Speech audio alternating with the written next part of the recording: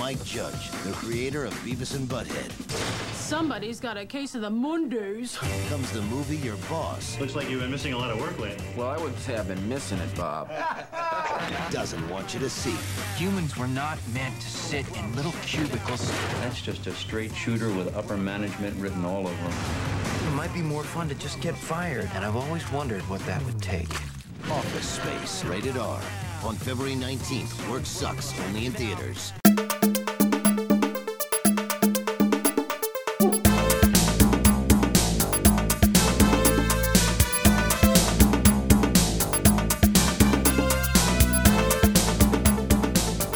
Movies. Yeah. For guys who like movies. Movie podcast for guys who like podcasts. I don't even know where to start with this movie. I'm going to be all over the place. I know. This movie's iconic. It's crazy. Yeah. It's dumb. It's funny. Yeah. It's everything. Brilliant. It's like genius and dumb all at the same time. It's perfect, almost. The great stuff. Well, we're looking at a movie this week that, again, continues to parallel the story of John, David, and Brent and how Recon Cinema Studios came to be. In olden times, we worked in an office together and beat up printers and ended up with a large bank account for whatever reason, which we won't discuss. And that was the original funding for Recon Cinema Studios. Yeah, that's how we built this place. The Yeah, empire is built on the backs of a technology company. Exactly. That's right. I still have the stapler. Right. It was called Munchatech. Munchatech. Yeah. That just rolls right off the tongue. little known tech company in the aughts, the early aughts. Early aughts, yeah. Munchatech, yeah. Yeah. Well, Silicon Valley adjacent. Exactly, yeah. Oops. Welcome back to another episode of Recon Cinemation. I am John Diner. I'm David Munchak. And I'm Brent Hutchins. And this is the podcast that takes a look back at some of our favorite films from the 70s, 80s, and 90s. We're checking out how they hold up here in the present day. And we're going to set the Wayback Machine about 22 years. Is it that long? Has it been that right? long already? Just about. We've hit the 22-year anniversary as of this recording. Punch it in for February 21st, I believe, 1999. That's right. We're going back to the year we've covered a number of times already, but it was a glorious year for film. And we are going to look at Mike Judge's Office Space. Hey, okay, right. I'm in. Hey now. Let's do this. Hey now. And we've kind of had a heavy couple of episodes. The last couple, colors, conversation. It's dark and deep, and now we're gonna lighten it up, right? Yeah. I hope so. This, there's some darkness to this, but I don't think it's anything close to what we've been doing. No. No, this movie, the tone of this movie, while there is some dark things in it, the tone of this movie always felt light to me. Yeah. Yeah. It's very much a poignant commentary with lightheartedness and a little bit of a little bit of grit there about all sorts of things. The American workplace, capitalism, coworkers, drudgery, Michael Bolton, doldrums, pop culture, Michael Bolton, pop culture icon. That's right. So lots going on in this movie. Little did they know that years later he'd do that Captain Jack Sparrow bit and become hot again. Oh my God. Smartest thing he could have done. Yeah. Well, yeah. Was he ever not just the best thing ever? I don't remember that. You don't remember Captain Jack Sparrow? I don't remember him ever having a downtime in his career. Yeah. Well, when you're the king, you just stay at the top the whole time. I actually worked with him, and he was great. He was great, and he had to send his whole. We were using all of his gold and platinum albums for set dressing. He was playing himself in this particular series I was on, and he shipped all of his real platinum and gold albums and memorabilia, like to my house. And I get home and there's just like boxes of, I mean, I don't know how valuable that stuff is, but That's like, crazy. Feels weird that this was just sitting on my doorstep. Like, well, get this coincidence. So I worked with David Harmon, who played Michael Bolton in the movie. Oh, we've worked with all the Michael Boltons. All of them. We've covered the bases. I worked with Diedrich Bader, who did you? All right, yeah, I have, and I've also worked with Gary Cole and Stephen Root.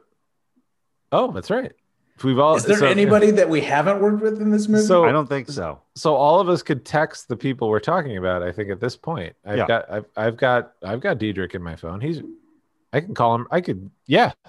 Should I get him on the show? Now. Let's dial him in. Let's get Diedrich. The cast of Office Space on the show. Let's get all of them in impromptu conference call Zoom.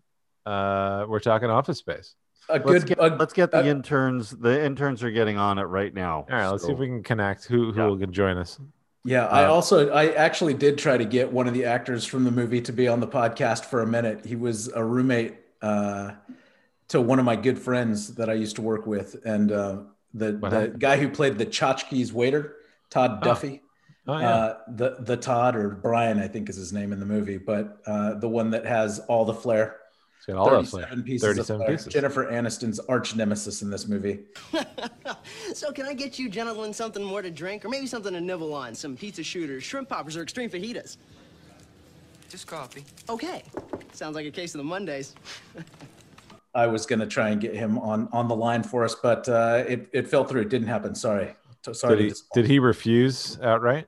No, it's we've lost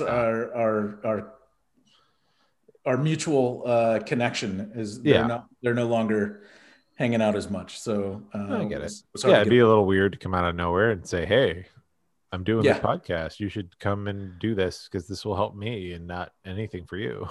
Yeah, it's been about 10 years since we've hung out. So. I heard that the best way to get people on the show is just to grab them on the street.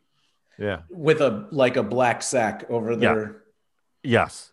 I last texted Diedrich about a week ago, so do you call him Deed? We're not friends at all, and I don't think he even knows what I look like. But he is one of my favorite characters in this movie, though. Oh, absolutely. Oh, there's so many great. There's so many. Yeah, I've worked with Steven. I want to say at least 4 separate times. Oh wow. Yeah, and it wasn't really only until the last one that we really. The first one was when you were guesting on News Radio. That was first when I was guest starring, which turned into a series regular role on News Radio. Yeah, you were great on that. That was the beginning of what would be a friendship, 25 years later. Yeah, probably the most iconic character from this movie. I don't know. God. We'll get into all the characters, but there's lines, characters, shots, scenes, music. Everything about this movie is amazing. There's a box office number that happened. It's gonna be crazy. Hang in there, gang. We're gonna get through it all. There's so many. I would say iconic characters that really came out of this, and when this kind of flipped over into a cult movie, really just blew up, much bigger than when it came out. But we will circle back to that. We will circle back. This movie. So I did not catch this in the theater. Did either of you guys? Fuck yes, I did. Did you really? Yeah, I sure did. I saw this. I couldn't tell you the date, and I feel I saw it with my friend Chris from. We were good friends in grade school, junior high. Then we went to different high schools. And then I think it was a birthday thing. Like, hey, it's your birthday. Hey, you want to go see a movie or some shit? And Mike Judge, Beavis and Butthead's Mike Judge has a movie.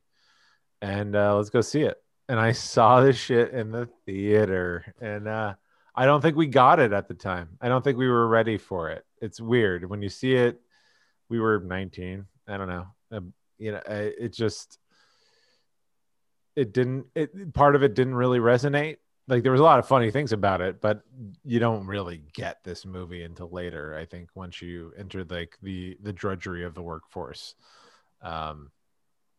in life. So, but no, I saw it in the theater and I wanted to love it, and I didn't love it, but I mean, anytime I've seen, I don't know how many times I've seen the movie since, but it just continued to get better and better. So, and it's a short little movie. I think it's 90 minutes. Yeah. With credits, it's perfect tight. length. It's quick. It's Perfect nice. length. And no, I don't think we should, by the way, I don't think we should review movies that are longer than 93 minutes. It's going to limit going forward. Too late, David. No, I mean going forward, because we've had some epic shows. Well, we did talk for almost 3 hours about Mortal Kombat, which is well deserved. Every second. Absolutely. But yeah, no, I think I am one of the true believers who saw it in the theater. You two snoozed on it. Well, I definitely did not see it in the theater, but I could not tell you the first time I did see it or who I was with, which must mean that I saw it in college at some point, because those are all foggy, hazy days. Gets foggy back then. Yeah. David, you're the only person I know that has seen this in the theater, especially when it first came out. I mean, a lot of people have seen it in re-releases and screenings since, but yeah, the double feature with you pair that with what let's see, maybe a Young Frankenstein usually. Absolutely. Office Space and Young Frankenstein is a classic matchup, I think, is what they do now in the theaters. It's what all the kids are doing. Yeah, they're doing Young Frankenstein and they're doing Office Space. I'm gonna have my assistant send over, get you a half a cup of coffee as just a congratulations. You saw Office Space in the theater. Thank you. There you go. I'll take it. Yeah, I'm gonna. You're not getting the usual $5 Starbucks gift card. Yeah, I'll just take I'm getting the straight Java. Give me that sludge. Yeah. Line me up. Give me. Yeah. So no, I was like, I don't know. Mike Judge was becoming a household name. I mean, I'm sure we're going to talk about this, but Mike Judge was becoming a household name with his Beavis and Butthead stuff from the it was the early 90s to mid 90s to late 90s. And so, him having a movie, we're going to talk about it. I don't know if he had a movie before this. He probably did, but maybe not. And then, so just the Beavis and Butthead movie. Right. That was it. So like Beavis and Butthead was kind of a huge thing, I think, for our generation. And I mean, he had hits, right? Like he had Beavis and Butthead, obviously the TV show, but then King of the Hill was hugely popular as well. I don't even know when that came out. When did that come out? 97. So this point, he had Beavis and Butthead was over by now, and right. And we're gonna kind of do a little bit of a dive into Judge, but he had at this point Beavis and Butthead was over. He had Daria and he had King of the Hill. Oh, Daria. Which I don't think he was really involved the whole time with Daria. I think he sort of kickstarted it, and then that was part of his exit strategy from Beavis and Butthead. But kind of like a J.J. Abrams and Lost kind of thing. Yes, exactly. Which always works. Always works. Great idea, guys. And I'm going to just vanish I'm out. right from under it. I'm just going to throw up some lens flare and poof, I'm out. And then you'll never know I was here. No plans for the future. I saw this. So yeah, I did not catch it in the calendar year of 1999. I did not see it until the summer of 2000 back in Santa Fe with my roommate Joel, who's appeared on this show several times. Mm-hmm. And it was the last time. So that was going into our senior year of college. And at the time I had kind of buddied up with the older Brent. You remember like Nick and Bennett and Tobin and Frank and that little guy named Ryland. Goose. Muffin. Because sausage. Rilo and I were roommates that same summer. Yeah. I remember Ryland. Some of those names sound familiar. No, just kidding. I remember all of them. I had just started kind of producing some of their short films, and we were kind of become buddies, and they graduated, and this was one of the last times we hung out. I think it was the last time we all kind of hung out was we watched this movie together, and I was kind of mesmerized by it. I fell in love with it immediately. So I hadn't started in the workforce yet. I mean, not in like the corporate kind of workforce. Like we had started our college jobs and working wherever, but so I think there was a bit of it that I could identify with, but I don't know. I fell in love with Gary Cole right here. Oh, I think this is the first thing I had an awareness of Gary Cole. Although I did see Dutch as a child, and Gary Cole's in that, isn't he? No, he's not in Dutch. that. He's Mike Brady in the Brady Bunch movies. That's right, Mike Brady. Holy, but yeah. No, I mean this for me. This was a cast I was getting familiar with for almost the first time. I think Diedrich Bader I knew from the Drew Carey Show, right. And I honestly, I don't know if I really knew Ron Livingston. I'd have to look. Yeah, I think Jennifer Aniston was kind of the biggest name in the movie, right? Yeah, I think that's part of it. Jen was a selling point because Friends was on the air for 2-3 years at this point, or 4 years. I don't even know. Right. So yeah, I think it's kind of weird. Like Jennifer Aniston is this little movie. It's Mike Judge. Like, yeah, let's get me in there. Yeah, it's an interesting part of all of these people's careers, because some of them, this was, even though they'd been around for a while, this was the beginning of the launching, the real like launching, pad of the rest of their career, and the others were just getting started. She's a big TV star, but hasn't really done any features besides Leprechaun.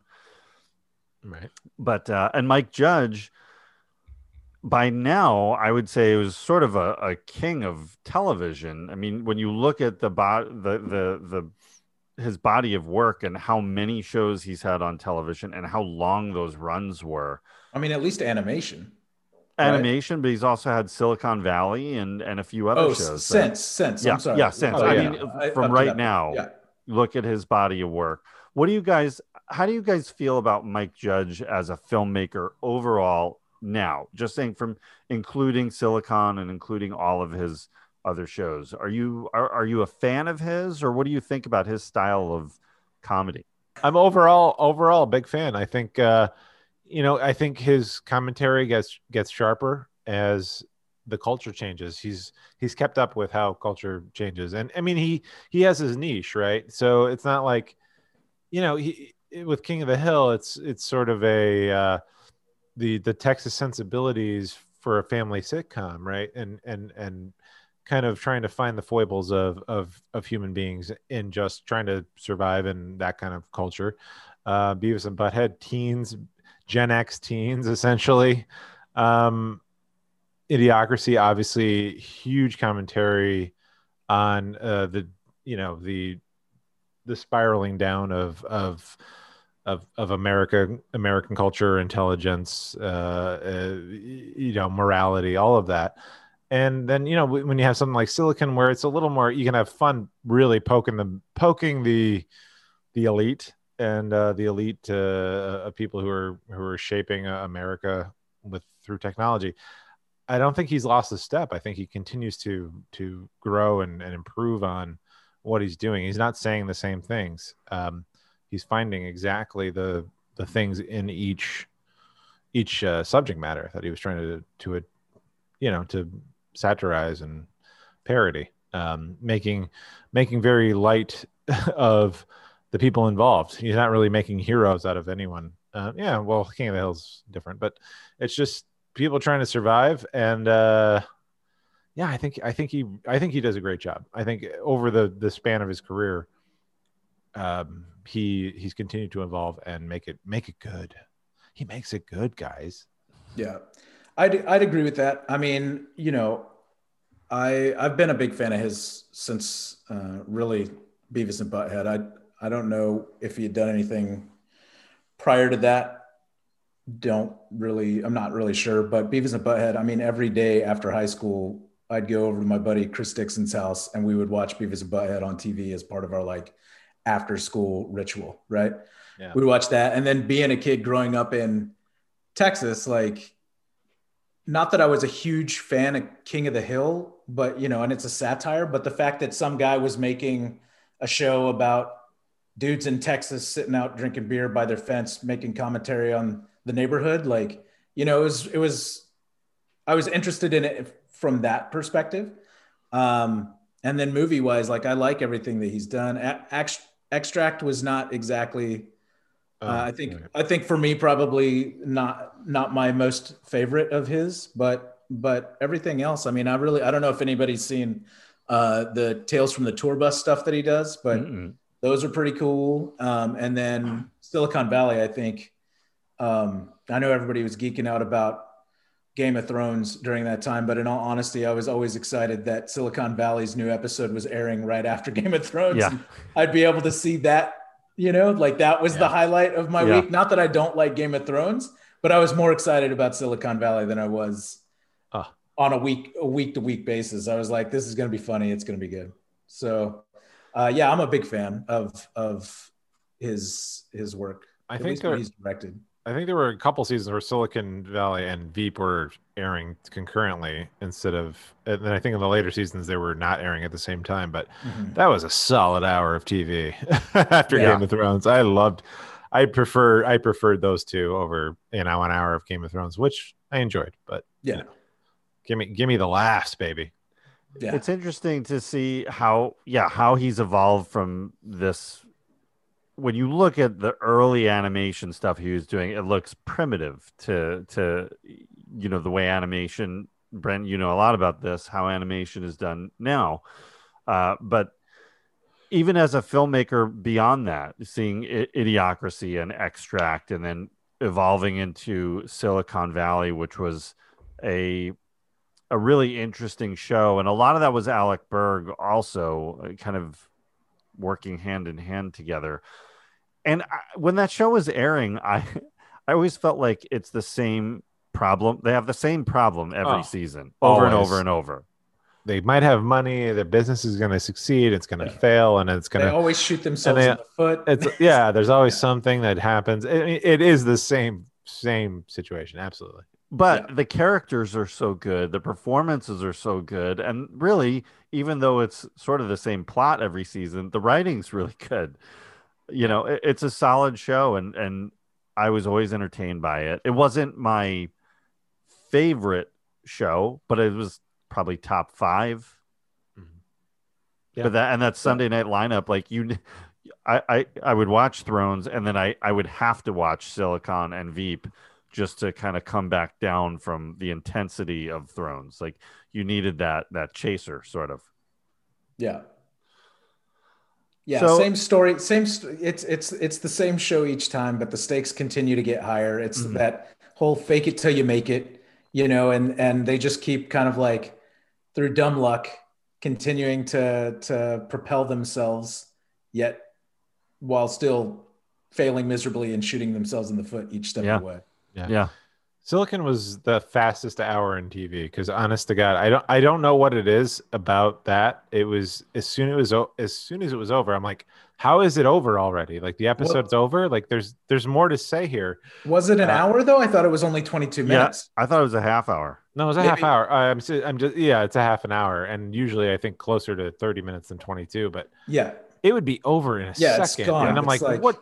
Like, I feel like I barely watched it. It something in the structure, the writing, and how they would jump from scene to scene and keep things going. It always felt like the quickest time for every episode. Isn't that the mark of a good show? I think so. I was invested. Like, I wish that was a binging show. Like, I would just because I'm sure I could just watch the whole season in a day or two. Not that they did a lot of episodes, but oh man, I really enjoyed that show. Yeah. Brent, do you have an affinity for Mike Judge, being a fellow Texan? Oh yeah, 100%. That's what I was saying about the King of the Hill stuff.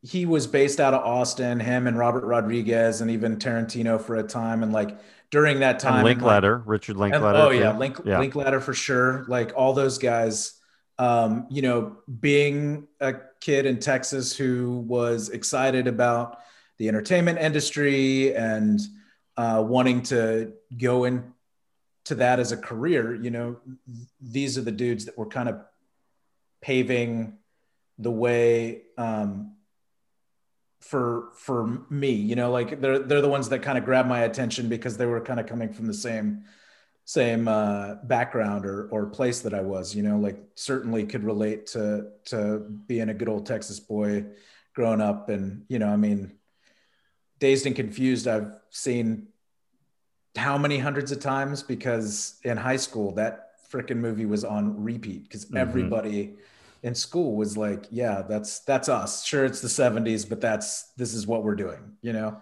And so, yeah, absolutely. That whole crew certainly was on the radar and one that I'd keep an eye out for. Like anytime he'd have a new show or whatever, like I would certainly be aware of it and ready to see it.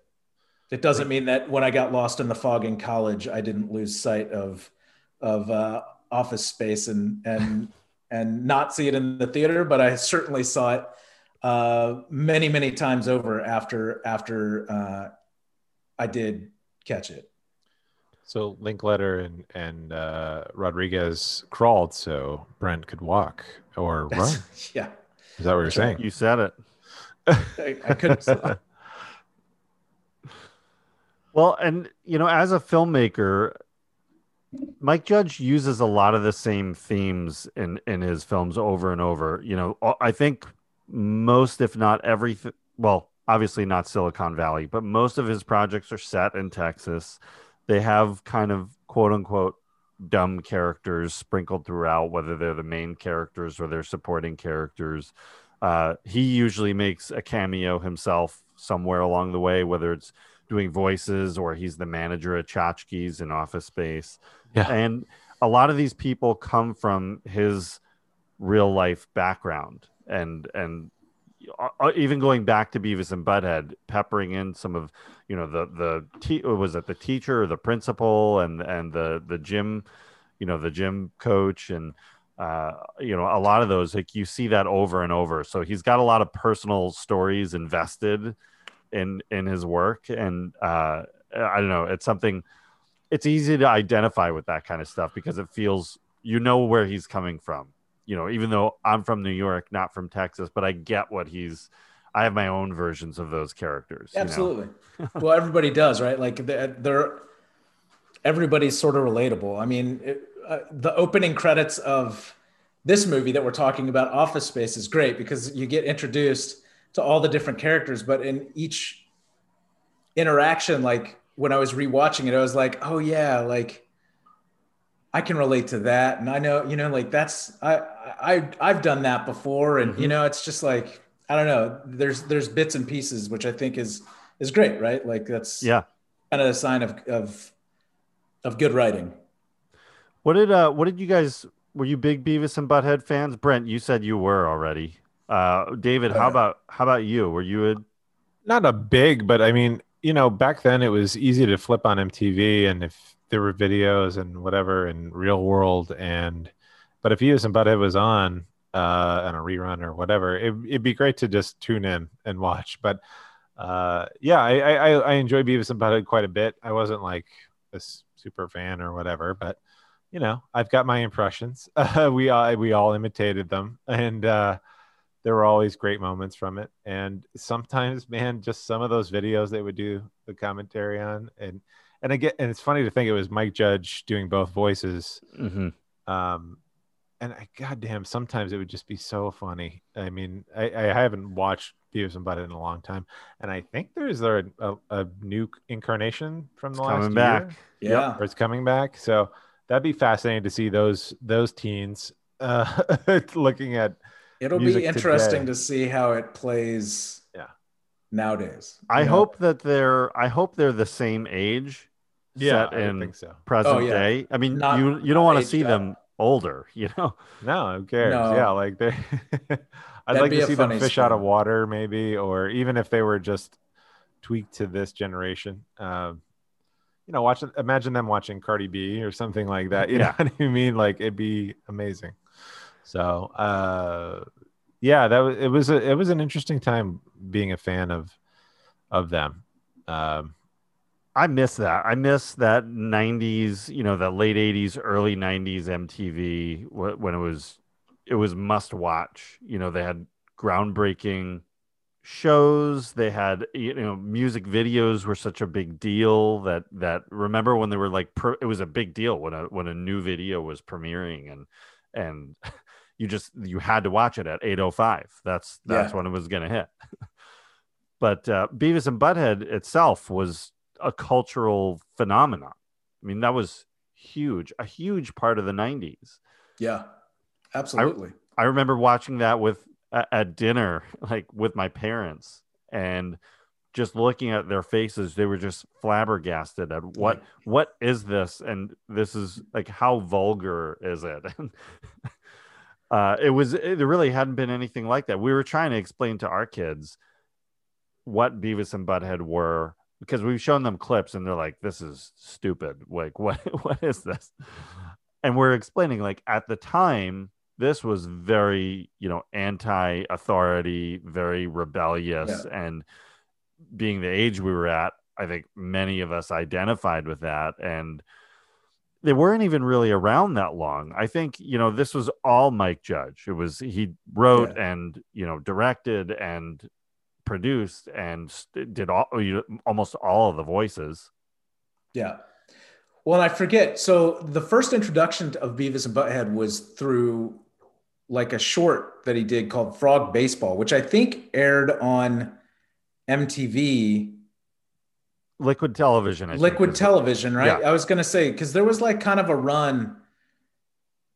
There was this Liquid Television, like Aeon Flux, and Aeon Flux came from Liquid Television. It was a lot of these were shorts, because it was excuse me, those were all shorts. Yeah. Then and like Ren and Stimpy, like there were a couple other, like Ren and Stimpy was also vulgar and very, like cartoon, but also great, like a great animation show for a high school aged person to be watching at that time. I don't know if it would be great for young kids, but I think they had an episode that was banned.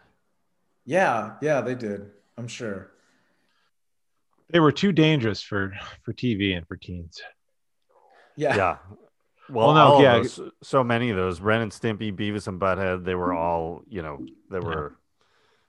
were problems.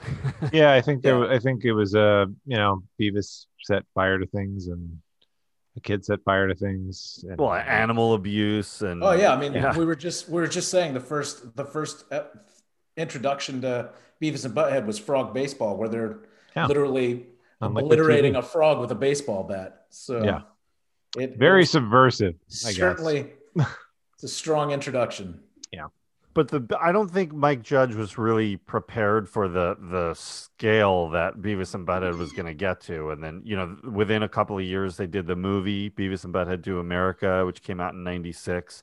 And by that point, he really wanted to get away from Beavis and Butthead, because I think he didn't want to be painted into a corner. B, it was becoming just such a problem. There was constant battles he was in over the content, and I think didn't they make a cameo in the Oscars?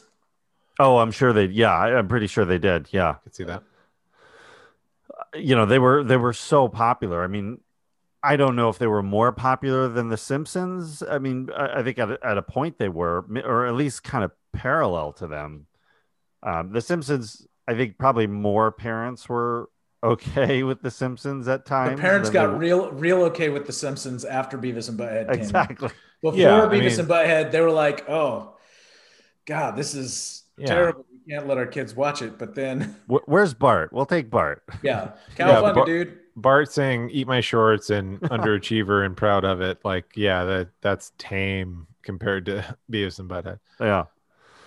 But he's, I think Judge wanted to get away from that and really kind of spread his wings as a filmmaker. And at the same time, he's got a deal at Fox, and Fox is churning out things like Titanic and big giant blockbusters, and they want some counter programming for that. So they, who was it? Tom Rothman, I think, had he was the head of Fox, and he, at the time, loved the script. He thought it was one of the best workplace satires that he'd read, and thought it would be a perfect low budget counter programming to some of the bigger fare that they were releasing. So they gave him the green light to write the script and get moving forward with it.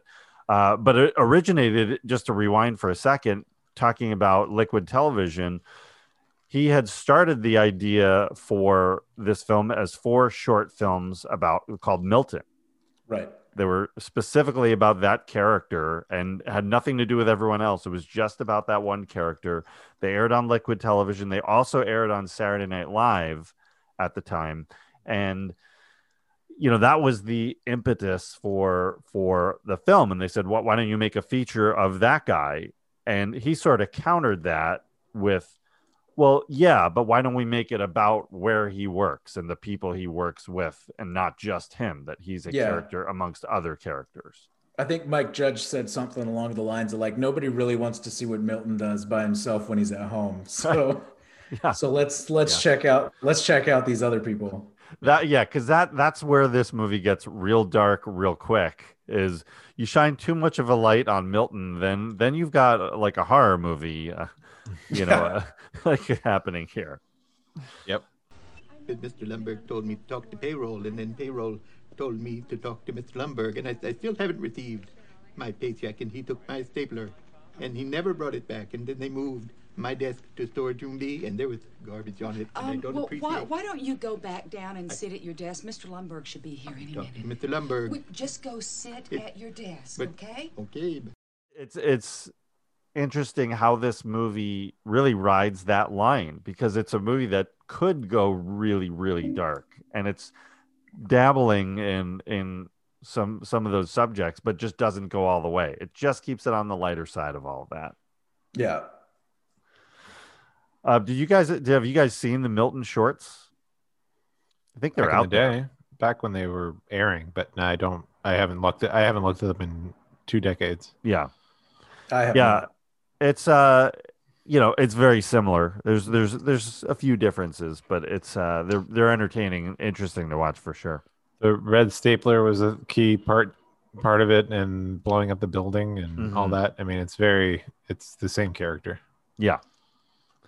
Yeah, and that was so a lot of the characters in this film, like we were talking about, were inspired from real life people. And Mike Judge had worked temp jobs. He had moved to California. He worked in Silicon Valley. I think that's where a lot of that show came from. But he had worked regular office jobs and beyond hated it. I mean, he talked about having to alphabetize purchase orders, and that's all you did. That's so many office jobs are very mundane, very boring.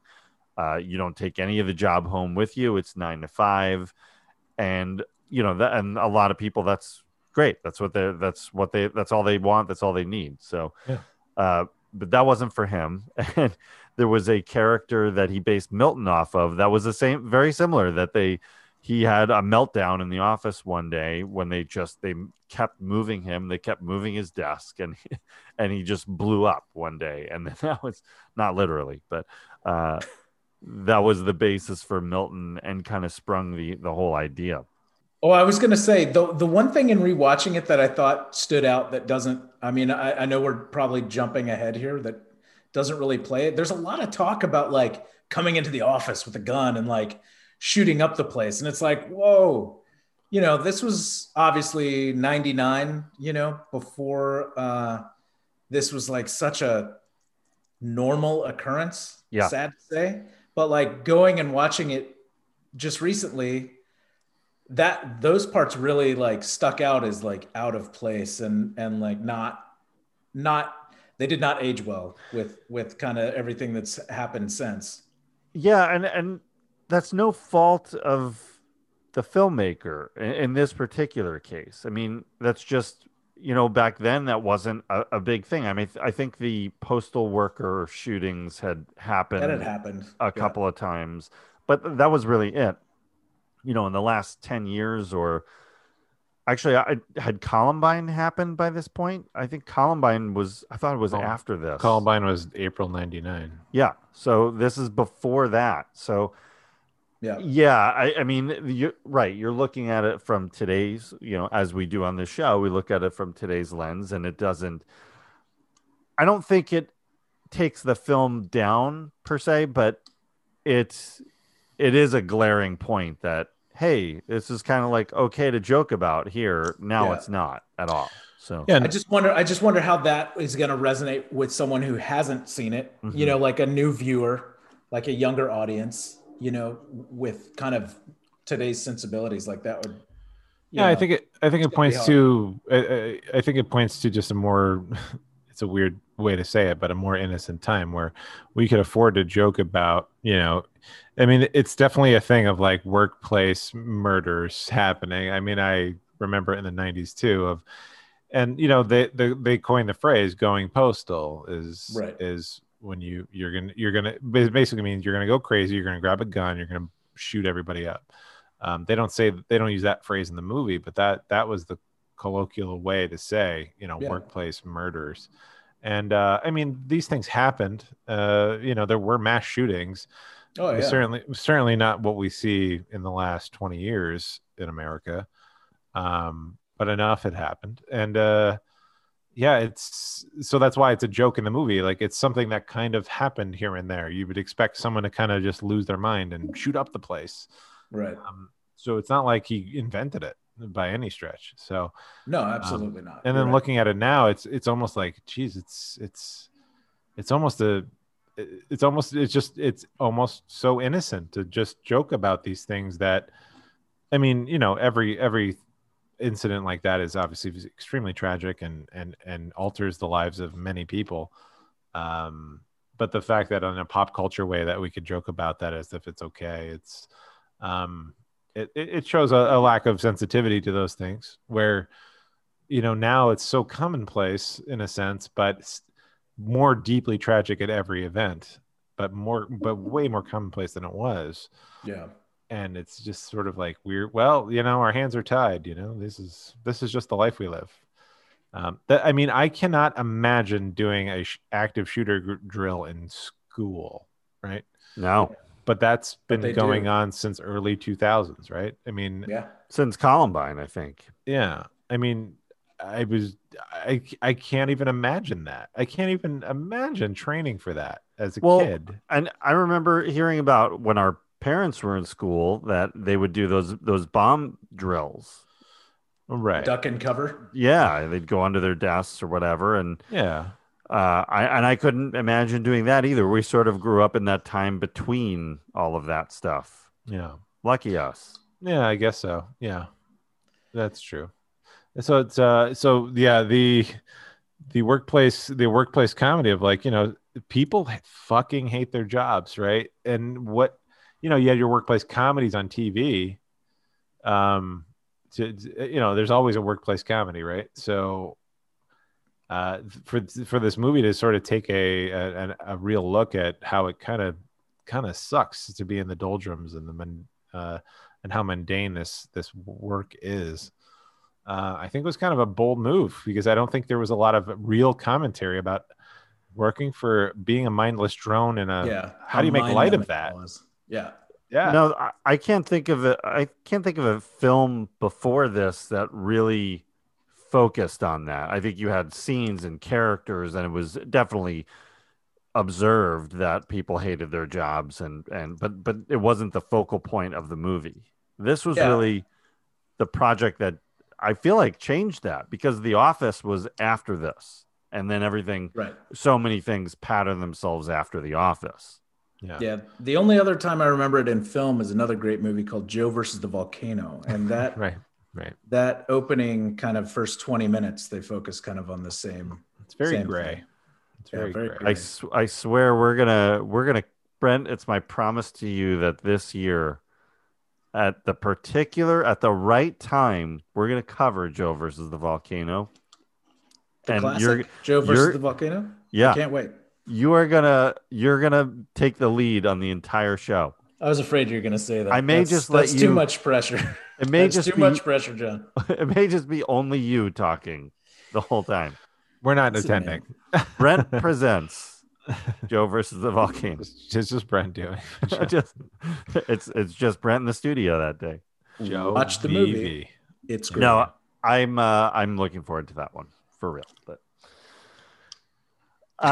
okay, let's talk about there's a large cast in this movie. There really isn't a star here in the movie. Sure, Ron Livingston's your lead, but he certainly wasn't a star at this point. Jennifer Aniston had to be your biggest name, but she was only a household name as far as television goes. I mean, the Friends phenomenon was happening, and obviously she was a huge name in that respect.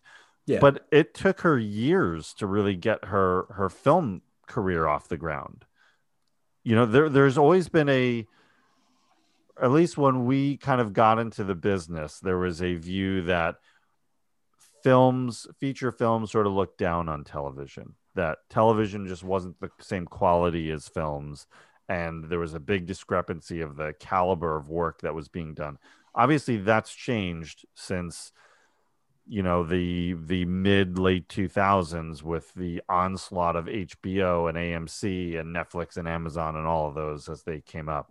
And Kiefer Sutherland doing 24 in 2000. It's specifically that. Yeah, well, it is actually. That's a huge influence on TV. Well, it was in the 2000s when major stars started taking roles on television is when and at the same time of the quality of cable.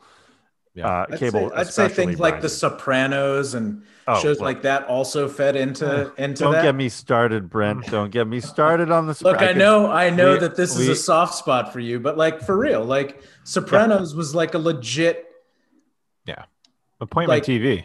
Yeah, coming out for a television series to really, you know, people to take notice of. Right. Yeah, that was the beginning.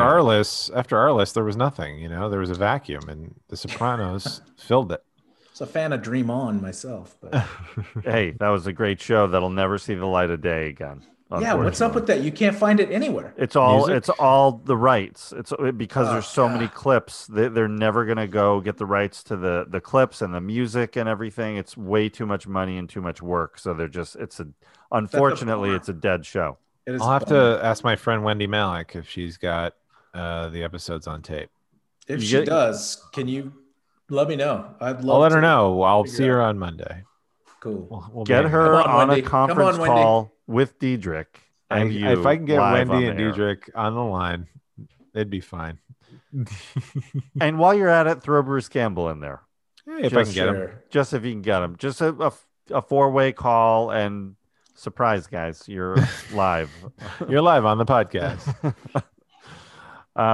But yeah, so Jennifer took years. You know, I remember her taking a lot of small supporting roles like this one, and she's the one where she's just really trying to get her foot in the door to start making films and then probably transitioning out of Friends. And it would take a while. I mean, she did it all the way into like the late 2000s when she did Cake and, you know, a few other independent ones that finally she started getting some kind of, you know, respect from the film world. And that was long after Friends had ended. But but at the time, you know, it felt like she was sort of desperate just to get on any feature and get that career going again. I guess Leprechaun just wasn't. She wasn't going to carry her feature career off Leprechaun's back. No, she worked a lot though. She did. She worked a lot. She just wasn't in big studio, big budget things. Yeah, you know, unless you count Bruce Almighty or Along Came Polly. I mean, you know, she was showing up. Yeah, but it took a little while to get there. You know. Sure. Yeah, I mean, yeah. And so, how do we feel about how she's portrayed in this movie? She's really the only female of significance in the film. We see what Alexandra Wentworth in the beginning is Peter's girlfriend, who is just, you know, not shown in any positive light. But how do you feel about the Joanna character? I think she's like the conscience, right? Like she's you know, like everybody's a little bit flawed in this movie. I think, you know, obviously she's not happy with her job, but she's she's the one that toes the moral line, right? Like, no, that's stealing, you know, like Yeah. you can sugarcoat that any way you like, but that's stealing. It's still stealing. Absolutely. You know, like, I mean, I think even though the part is not necessarily a large part, like I think it's important to obviously the object of the movie. Mhm. Yeah, I think for the most part, she's she's okay. That yeah, I agree. Like she's sort of the conscience, and she's got a in a lot of these movies, the women characters are kind of flat, and there's really no depth to them. I think she's got a little bit here because her whole tchotchkes side of the story that you see, she's in a similar place as him, a different Right. setting, but she hates her job too.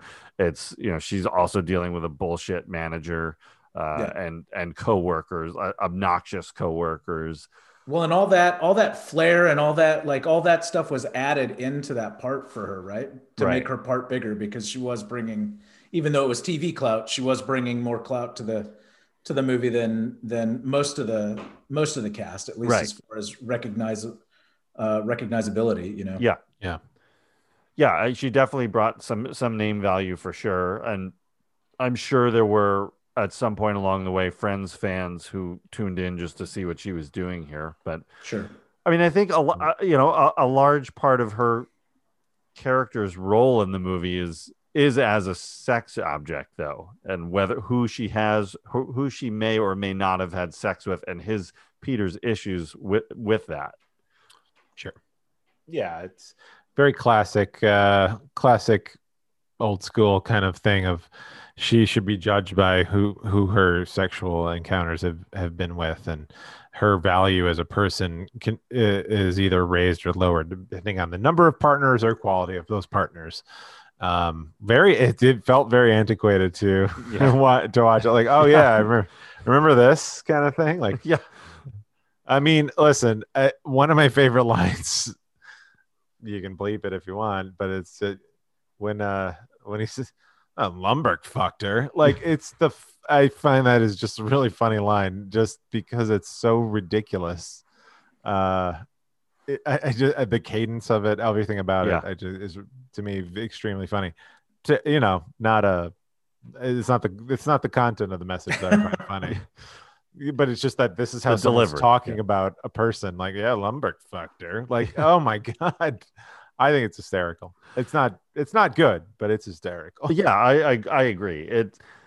To me, that was like besides the workplace violence aspect, that was the only really area that kind of bumped me this time.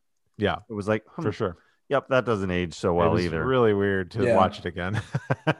It's hard, in some of these, like just seeing, and this is not nearly as bad as many of the others, especially in the 80s and 90s, of the objectifying women. There's way worse offenders out there. Again, at least there was some kind of depth to her character. Granted, she's the only real female in the movie, but there's a couple that have a few lines, but that's really it. Sure. But I think a strong performance by her too. Yeah, I think of course she made the most of what she was working with. Yeah, she does a great job. The rest of the cast is this huge group of amazing character actors. I mean, this is like an all-star group, a lineup here. To me, this is like, I don't know, pretty similar to like the quality of a group of like Christopher Guest kind of character actors. Right. Stephen Root as Milton is classic. I mean, obviously was the launching point for the film, but I mean, the first time I saw it, I had no idea it was him. Oh, right. Oh, he's so well. And from what I understand and reading some stuff is like, he really, from the shorts, which I did not see, to the movie, like he really put some more thought and time into the character, really evolved the character, and like it became iconic based off, the nuance that he added in this portrayal. Right. Mm-hmm. So like, Milton's great. Yeah. Yeah, I'm assuming Mike Judge did the voice of the cartoon, or He did the voice in the cartoon. Yeah. Yeah. Yeah. The Swingline stapler was became a I don't know, like a incredibly popular office object. I mean, every office job, production job that I've done since then, the Swingline stapler was mentioned. Yeah. Well, it's my understanding that Swingline never made a red stapler before this movie. Right. So, and that they just, the one in the movie, they just painted red. Yeah. Yeah. And then it became a thing. And because Swingline is iconically that black heavy steel stapler with the white bezel or, emblazoned, etching. So that they created, this movie created a whole new market for staplers. Yeah. Unbelievable. Unbelievable. But he's, buried in this character, that the hair, the makeup, the glasses, the mustache, like his body movement. I mean, it's an amazing performance. And he's had Stephen Root before this was just all over TV. He had a lot of small roles and features, but was never, I think News Radio was like that was the first time I remember seeing him in a significant role. Yeah, I think that's his biggest role at the time and all of that. Yeah. Yeah. I loved him in News Radio. I loved the Phil Hartman years of News Radio. But, seeing him here, and then obviously since this point, he's had amazing role after amazing role between the Coen Brothers films and Barry, and I'll say Perry Mason, and all the other projects he's done are just great actor, and a lot of respect for him. I want to switch over to, I want to talk about these two specific actors, Stephen Root and the other one being David Herman, before we get to everybody else, because they were the only two actors cast in the original cast for this movie. So David Herman, Brent, were you a fan? Did you watch Mad TV? I've never really been a big fan of the sketch TV stuff like that. So no, I didn't watch. I mean, I had seen a handful of episodes, but I couldn't have. I mean, this movie is kind of the first that I recognize Dave Herman from. Well, I mean, yeah, you wouldn't have recognized them from anything else, because he pretty much did Mad TV, this, and then he went into voiceover world and where he's been ever since. Right, so, and that's where I worked with him. So right. He did a voice in one of the first movies I worked on when I moved out to LA. So he when he came in to do that audition, I knew who he was, and it was very exciting. But he does a lot of writing. I mean, he does a bunch of stuff in entertainment, but just not a lot of acting in front of the camera. Yeah. Yeah. Mad TV was an interesting show that I loved the first couple seasons, and that was the seasons that he was on. And apparently it was a nightmare to work on, and he couldn't get out of his contract. And the rumor is that during a table read, he started screaming all of his lines, right, to the point. Yeah, so he just got himself fired and was very happy to leave that show. It was a lot of people saw Mad TV in the later seasons, which I just thought were not amusing at all. It felt very scripted and it didn't feel genuine at all. And the early years did, and it was an entirely different cast. Maybe one or two people stayed, but the years with him were really good. So it was cool to see him show up in this movie, but then that was really it for live action stuff for him. Yeah. David, what did you think of Mad TV? Were you a fan? I watched it here and there. No, but I was not a regular viewer of Mad TV, but no, there's things about it. Sure. Good fun. It's probably better than, I think it was always better than I thought it was. That's kind of my opinion. Do you remember the early years with David Herman, or did you enjoy it? Because I wasn't a big fan of the later years. So yeah, I mean, the thing is, I didn't recognize David Herman really. Yeah, no, I I know that he was on it, but no, I don't have an affinity or a love for all of it. So, Mike Judge struggled with casting this movie in the startup. So the original, these were the only two actors, Stephen Root and David Herman, that were from that first group of whoever else he had cast in this movie. I have not really seen who was in that original group, but they apparently had a read through that just went really badly. And he wanted to just stop the movie. Like he almost was like, we're not going to do this movie. This movie's never going to be good. Yeah. And the studio, Fox, is pushing him. They're like, you have to at least make an attempt to get bigger name actors. They're not going to do it, but you got to try to get them because you never know. Someone may, for whatever reason, Bruce Willis did Pulp Fiction, and look what happened, and look what happened to his career after that. But he made an attempt to go after Matt Damon and Ben Affleck for roles in this movie. Huh. Oh yeah, a little post Good Will Hunting. Absolutely, yeah, it was right. Yeah, it was right after that. Yeah, everybody wanted Ben Affleck and Matt Damon after Good Will Hunting. Everyone. Do you think they would have worked in this movie? Be interesting. Not the same, but yeah. I think part of what makes this movie work so well is that these guys aren't known faces, at the time, that they're new, they're fresh faces, and you don't associate them with anything. Yeah. Yeah. I think Matt Damon's he can be pretty funny, but sure. I think coming off the success of Good Will Hunting, they'd have been too recognizable. Yeah. And based off the subject matter of Good Will Hunting, coming into something like this, like I think audiences would have been surprised by the change in tone. Mm-hmm. Right. Yeah. Yeah.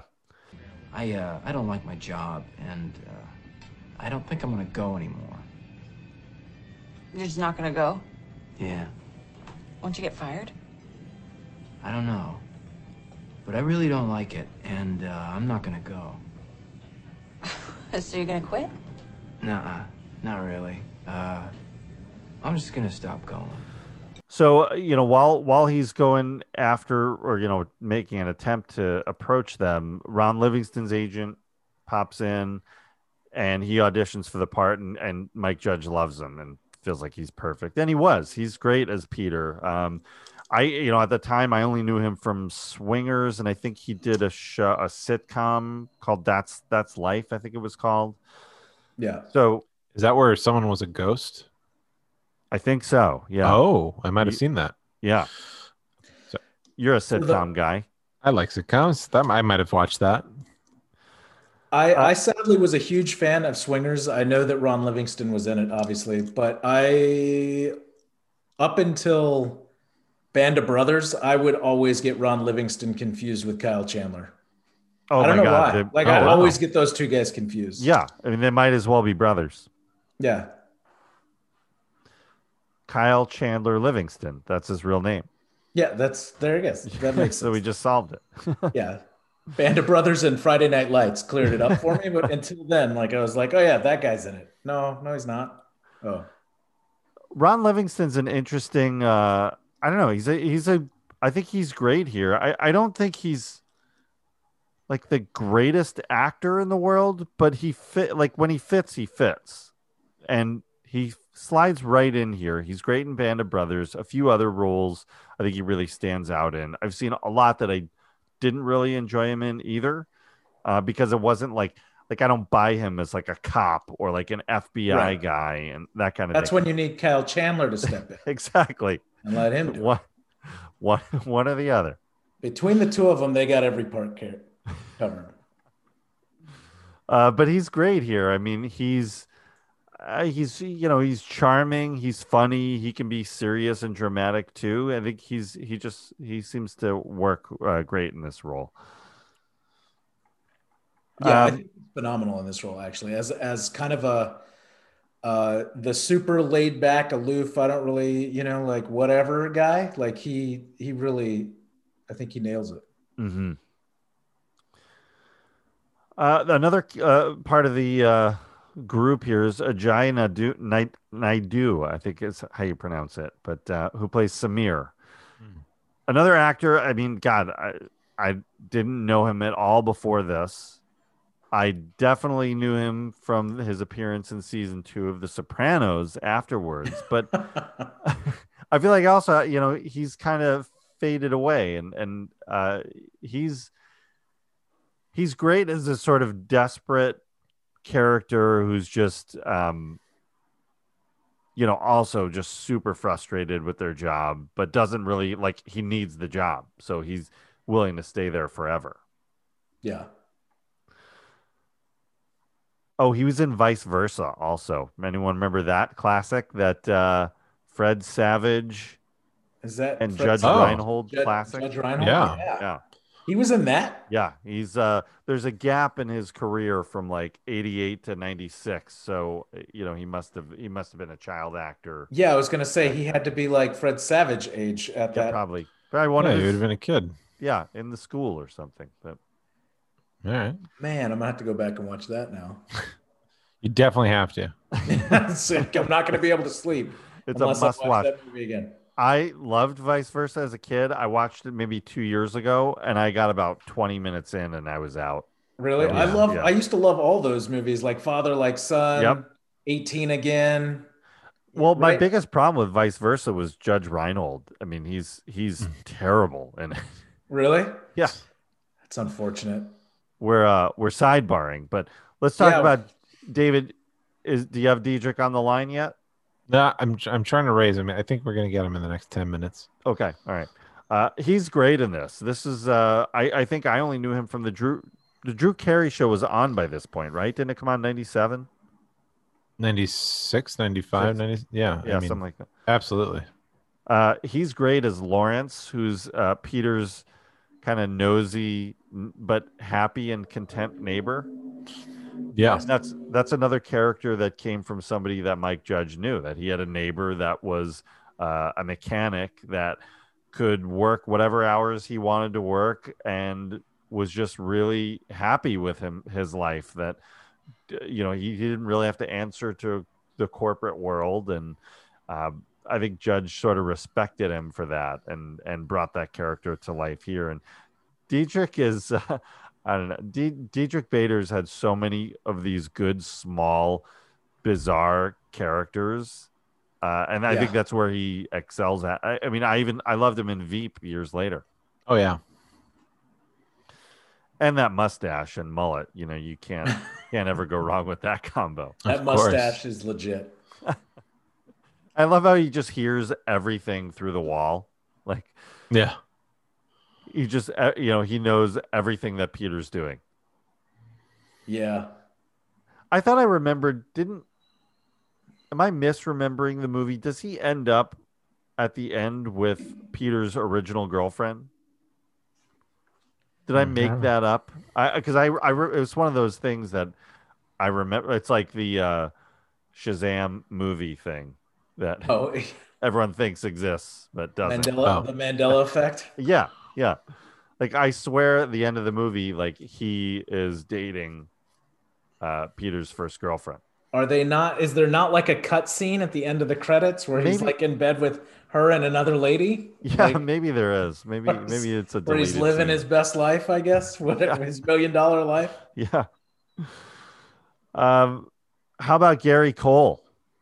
So we mentioned him already, but Lumbergh, to me, Lumbergh is the other, is the iconic character along with Milton coming out of this movie and the Stapler. Yeah. Oh, yeah. I ask people about TPS reports all the time. Hello, Peter. What's happening? I'm going to need you to go ahead and come in tomorrow. So if you could be here around 9, that would be great. Okay? Oh, and I almost forgot. I'm also going to need you to go ahead and come in on Sunday, too, okay? We lost some people this week, and we need to sort of play catch-up. Thanks. Everybody's got a Lumbergh. Everybody. Yeah. Well, especially after this movie got popular, there was such a I don't know. So there were so many impressions being done of him, and he's such a great character that asshole boss that we've all had somebody like that just toes the company line, is really, I mean, just sort of a jerk, about it too, and just cocky and does not care about you, really, is just like getting done whatever he needs to get done. Yeah, it's really depressing when you realize you are Lumbergh. I know. And then we become Lumbergh. Yeah. That's I mean, and he's got a belt. Have you like there's a lot of details in his character that I'm not sure if they came from the costume designer or him, but the belt and suspenders, like, you don't really need both, but he does. Those pants are not going to fall down. And of course he drives a Porsche. Yeah. And he just has that upper, that higher quality dress shirt, with the nice collar, the nice cuffs, and all of that. So he's exuding a place of power, even just as he walks around with his coffee mug. You don't actually see him do any work in the movie. No, he's just the boss. And he gets called out. He does. Yeah. Oh, the Bobs. The Bobs. At this point, he was in the series of Midnight Caller. He was in he was Mike Brady in the Brady Bunch movies. I remember him on a show called American Gothic. And then we also talked about him a month prior to this when A Simple Plan came out. Yes. So welcome back, Gary Cole. It's good to have you back. But yeah, I was a fan of his going into this, but really, like, I mean, I didn't like love the guy or anything. It was after this that like I would watch anything he did. Yeah, no, this was this was star making for, I think, a lot of people. For him, this was not a movie that was a box office thing, but it became such a cult hit that I think there's so many moments in this movie, including stuff that Lumbergh says, that just enter the lexicon. Mm-hmm. Right. We owe a lot to Office Space, guys. We do, as a culture. We owe a lot to Office Space. I think that popularizing how people say, I'm going to need you to come in and do this and all of that. I mean, that's definitely a thing you just say sometimes, I think, I don't know. It's just part of it. Yeah. I'm going to need you to come in on Saturday. I had an idea like that once, a long time ago. Really? What was it, Tom? Well, all right. It was a jump to conclusions mat. You see, it would be this mat that you would put on the floor and would have different conclusions written on it that you could jump to. Richard Riley is another character actor that's been all over TV, commercials, features, who plays Smikowski. Is that how you say it? He's the Miskowski, or what is his name? The jump to conclusions, Matt. Right. Genius. So terrible. So great. And that the scene where he tries to commit suicide and fails, but then gets in that horrible car crash. Yeah. Like, just hilarious. Absolutely hilarious. The scene where he's explaining the jump to conclusion, Matt, he is so good in that. He is so excited to share this idea that he thinks is just genius, and it is painted all over his face. I loved watching that. And he ends up, he gets almost killed, but I guess you'd say financially successful at the end. He's happy. Yeah. He got 7 figures, He found his pet rock. Yeah. It's all he was looking for. John C. McGinley, another guy. John. I've always loved him.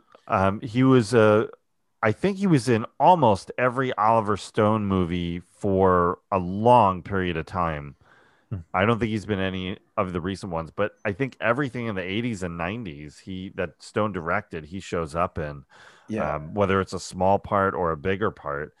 But, he was in he was in Highlander 2, which is an American classic. I didn't realize that. It's if you thought Highlander is great, Highlander 2 just takes it to a whole new level. Yeah. But Takes it to 11. Yeah. The Rock, I remember, seeing him in The Rock and thinking that, like, how much he bulked up for that role. Yeah. And then Office Space right after that. He's great. He was almost Lumbergh. So yeah. Oh, yeah. He auditioned, right? I think he probably could have also pulled that role off too. I'm glad it went to Gary Cole, but I'm glad they found something else for him to do here. He's great. I don't know. He just brings an intensity. I don't know that it would have worked as Lumbergh for me. Like Lumbergh, the way that he's like kind of casually an asshole is like, I think what helps really play that part up for me. But McGinley, he's always like right on the cusp, like he performs on a razor's edge, like everything. He just split second feels like he could snap. Like there's just all this intensity. I mean, he's great in this. I love him in Scrubs. I'm a big fan of that show. And he was awesome in that. And it's the same thing. Like he's just got this like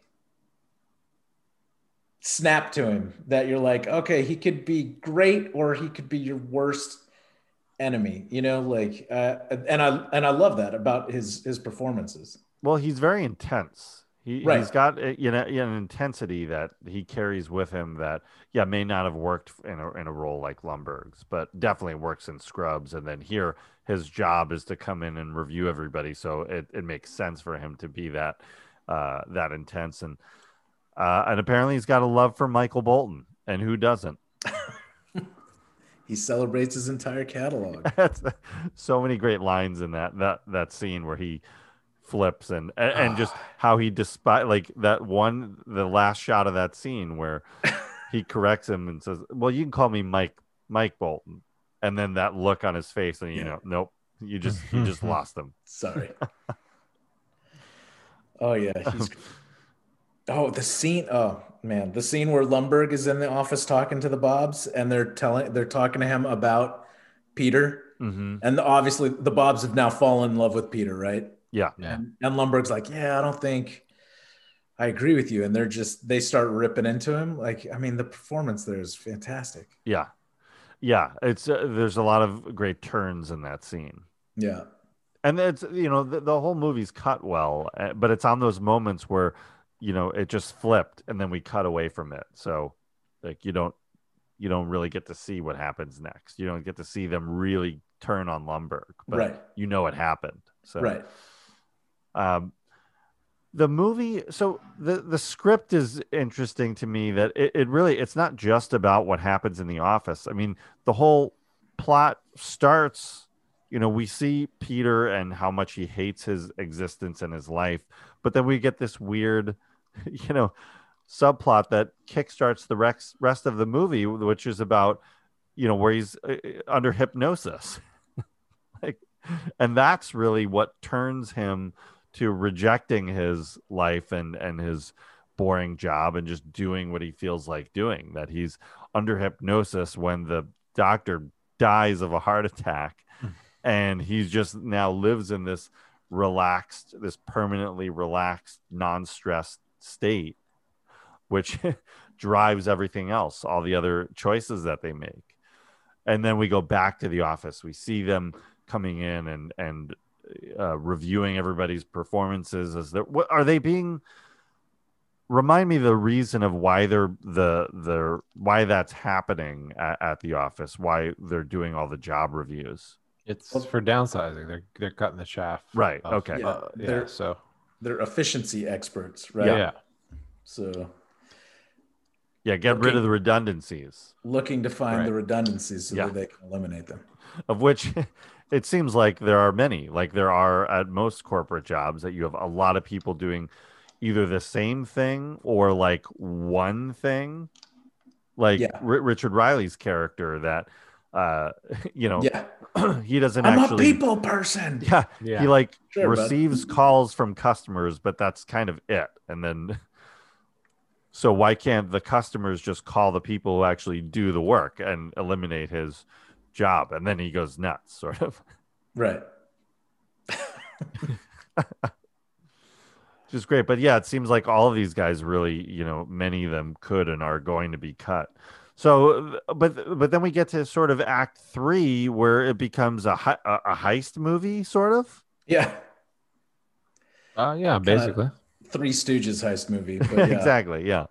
Where they're gonna, deposit a decimal of, a fraction of a percent into their own account, and then overnight it's thousands and thousands of dollars, and very quickly that's going to grow and grow and grow. So they expected that the company wouldn't notice that little amount of money being gone from every transaction, but when suddenly it's like a few $100,000, like they're definitely going to notice that.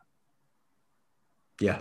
But I don't know. Decimal point. Yeah. Does that plot line flow with the rest of the movie to you guys? Yeah, sure. Yeah. They're getting their revenge.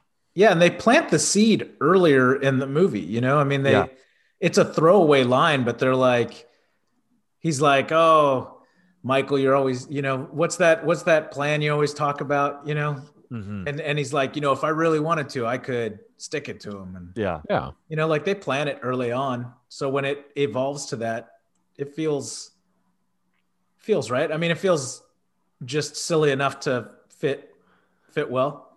Yeah, they're software guys, so we don't have to witness them doing software programming. We get enough hints and information throughout. Mm-hmm. Yeah, until it happens. Yeah. Well, and that scam has been done before, right? Like, right. And they even reference it in the movie that it's been done before, right? And so I buy it. Yeah, it's for me, I don't know. It's not like as significant of a shift as like From Dusk Till Dawn, but it is Right. sort of a right turn of like, oh, we're just going another direction now, which is fine, and it does work for the movie. It just, I remember the first time I saw it was a little jarring. Well, if they came in and it was like the bank robbery scene from Heat, I'd Yeah. be like, yeah, this is weird, but I don't know. It all just sort of kind of flows. Yeah. For me. And it all kind of comes together at the end and makes sense. I love how it circles back to like Milton's role, that you see that sort of, that's the big payoff, is that he ends up burning the office down, and all the evidence of, what they had done goes up in flames. Yeah. Right. Well, and he apparently finds the check and has found himself a nice little pina colada place in. Yeah. Yeah. Yep. Yeah.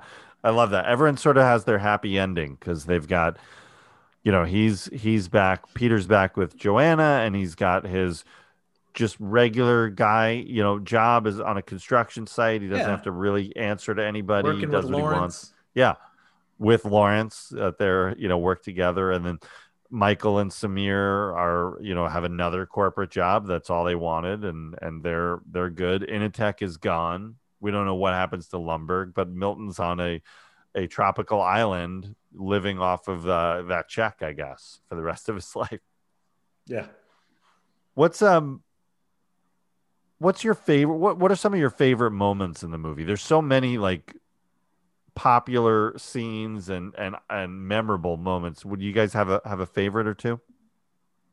Yeah, Lumberg fucked her. The O face, that's interesting. That's funny. I like that. That was referenced a lot back in the day. What about the printer scene? Yeah, I was going to say. that printer scene for sure. The juxtaposition of all the great, like, what, West Coast gangster rap on top of these white Texan dudes, like, just a great soundtrack. That all the scenes. It was there was an auditory like sort of revelation to rewatch it all. From the opening scene to, throughout, and putting this hardness on these guys who are absolutely the milquetoast, weak people that they are, is so funny and works so well comedically. I love that. Yeah, the scene of David Herman in his car at the beginning, listening to the gangster rap, and then it gets to like, some offensive language, and he's like turning it down because he doesn't want the dude selling the newspapers outside his car to hear. Yeah, He's just yeah. like, Yeah. it's classic. It's great.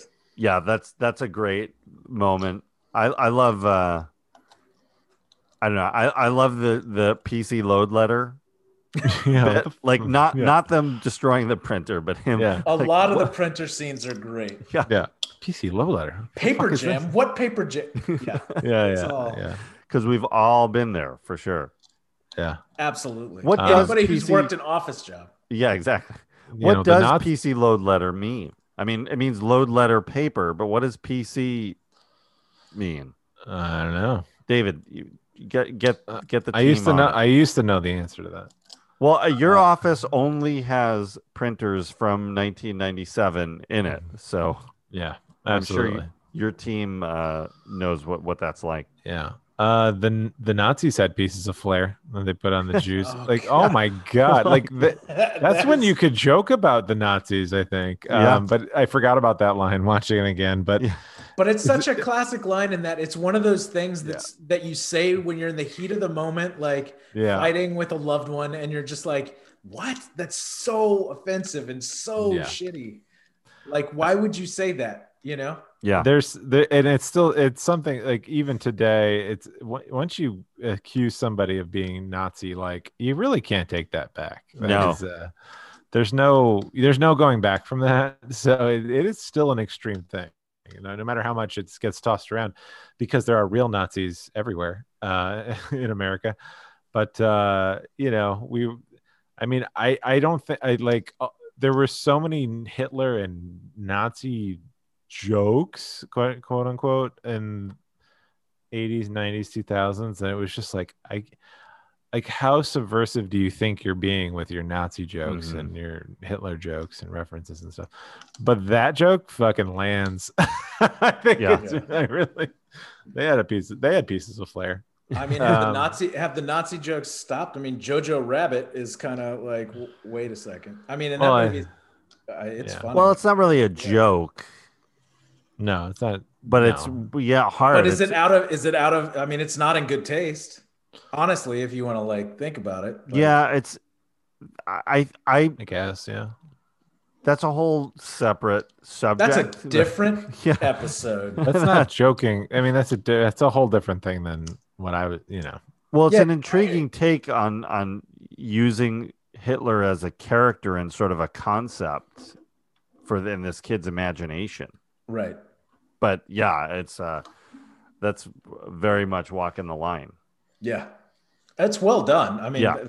the movie is very good, but way back in '99 with Yeah. Office Space, different kind of Nazi Different jokes. thing. It would be very different.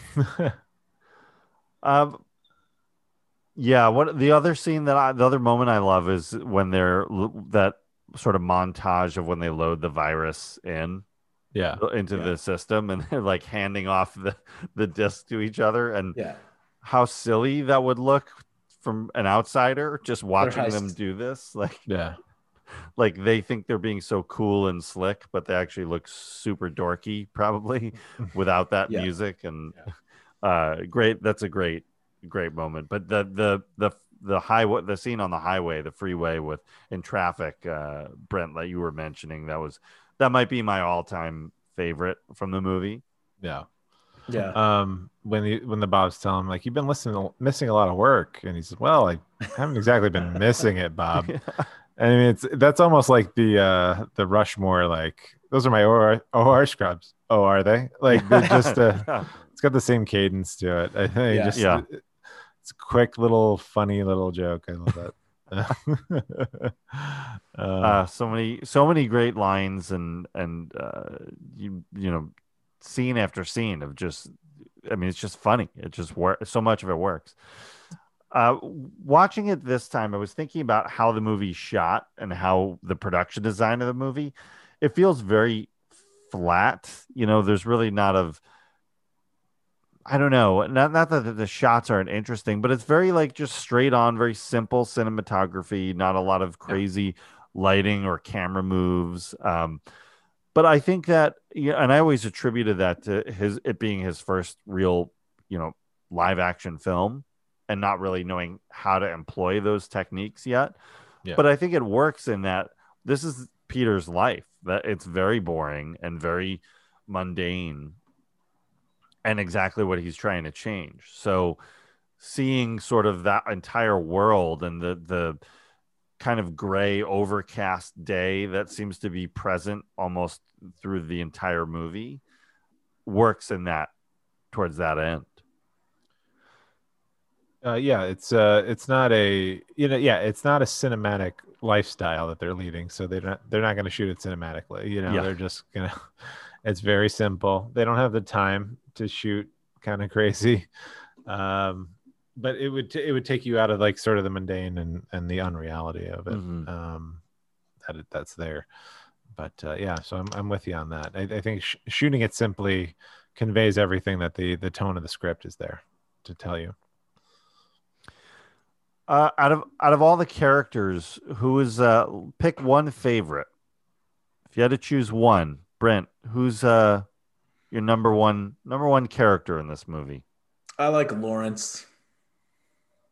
I figured that's a very you character. Yeah, I like Lawrence a lot.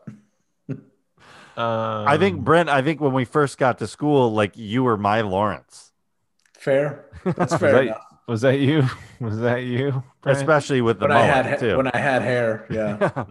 Or I was holding on to the last few strands of it. David, what about you? Who's your guy?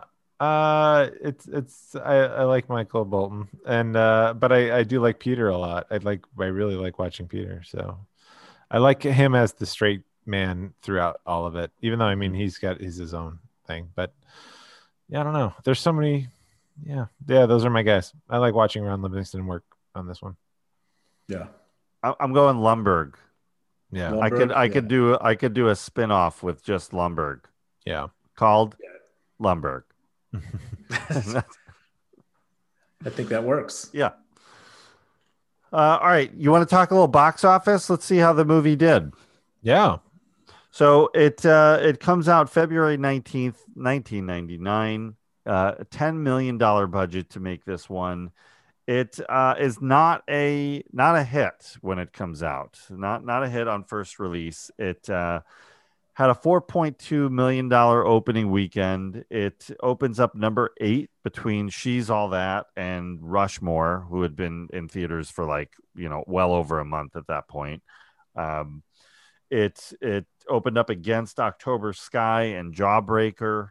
It ends up at number 120 from the year of 1999 between Cookie's Fortune and The Astronaut's Wife. So it's buried way down there at the bottom. It totals out at about a $12 million run. Excuse me. So that's very little profit on this one. And what'd you say the budget was? It was like 10. 10 million? Yeah. Yeah. Not a lot. So and there's a lot of problems. I mean, they right when it started screening, they knew there was going to be issues. Judge had to fight to keep the gangster rap in. He had to, fight the studio on a number of things. The marketing was very low to begin with, and there was arguments over who should be on the poster, what it should be, whether Jennifer Aniston should be on it or not. And the studio, without his sign-off, without Mike Judge's sign-off, released that poster of a guy buried in Post-its. Yeah, which awful, and tells you nothing about the movie other than it's about the workplace. And it's more than that. It's set in there, but it's not just about that. And then on the DVD release, they just added Milton, like looking from behind the Post-it guy. I always interpreted the guy in the Post-its as Milton. Yeah, so did I. That's who I always thought it was. Right. I did too. And then the DVD came out and it was like, he's hiding behind him. Who's the guy under the Post-its? Peter. It's got to be Peter, right? No way. That guy's too lumpy to be Peter. And Peter doesn't wear a tie in the movie at all. A lot of people think it's Big Bird. Fair enough. So, I mean, John C. McGinley said that, if he saw that poster, he would not go see that movie. Yeah. And I think he was I'd right. I'd like to see the Mike Judge cut for the poster. Yeah. Yeah. Yeah, I mean, you want to show all these cool these interesting and awesome characters that you have populating your movie. Like that's what you want to show. Can you imagine a Drew Struzan with all these colorful characters? Oh my God! Has he not done one or somebody like that? How much do you think we'd have to pay him? About $10,000 maybe to put something together? Should we? I have Drew's address. I'm gonna write a letter to him. Could you please do an Office Space with all our favorite characters? Yeah, he will do it. I was lucky enough to work with Drew on another one of the movies that I worked on, and Yes, you were. He did a special one-off poster for our movie. He unfortunately got sick halfway through, so he couldn't finish the poster for public release. But he created like a limited run for the crew, which is awesome. Do you have a digital version of that, or? I mean, I can find it online and send you a copy of it so you can take a look at it. If it's out there. Yeah, it is. I've seen it online. Oh, all right. He's my number one poster guy. I know. But imagine like all those characters just doing their God, just painted in there. Like I see it like a Better Off Dead, the Better Off Dead poster where they're all kind of sitting on the bridge, like all the characters there, something like that. I could see that definitely. Mm-hmm. It is a funny thing. Like, not that a different poster would have meant like it would make $100 million, but it's certainly like it's very obvious when a poster just kind of fails to be part of the marketing in a cohesive way, and this is one of those. Like Scott Pilgrim versus the World, great, fantastic movie, unbelievably great movie. Poster is complete trash. It just absolutely conveys nothing about the tone of the film, what goes on in it, and it's just a complete failure from start to finish. Well, yeah, I mean, the marketing is obviously a huge part of what is going to make a movie successful or not.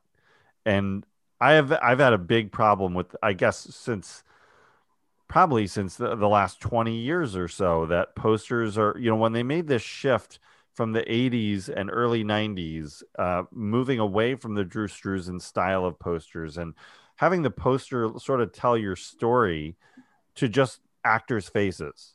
Right. By the time you get to Mission Impossible 2, I remember it was like, oh, it's just Tom Cruise. Okay. Oh, it's just Harrison Ford's in this movie. It's just his face.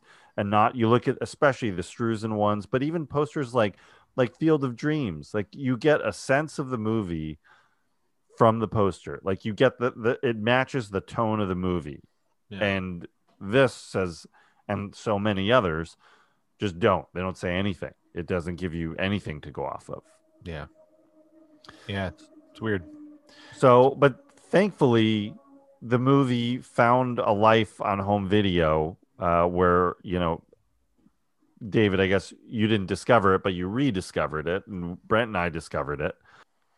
Yeah, so that, when we discovered the film, like so many others, when it hit video, and it was in 2001 that cult status of the movie really started to kick in. And, I think as DVD became more popular and it was a different way for people to get, I guess it was before streaming, but the word of mouth really started going around that this is requires another look, and it really blew up. I mean, it sent especially Stephen Root, Gary Cole, who had been around for a long time already.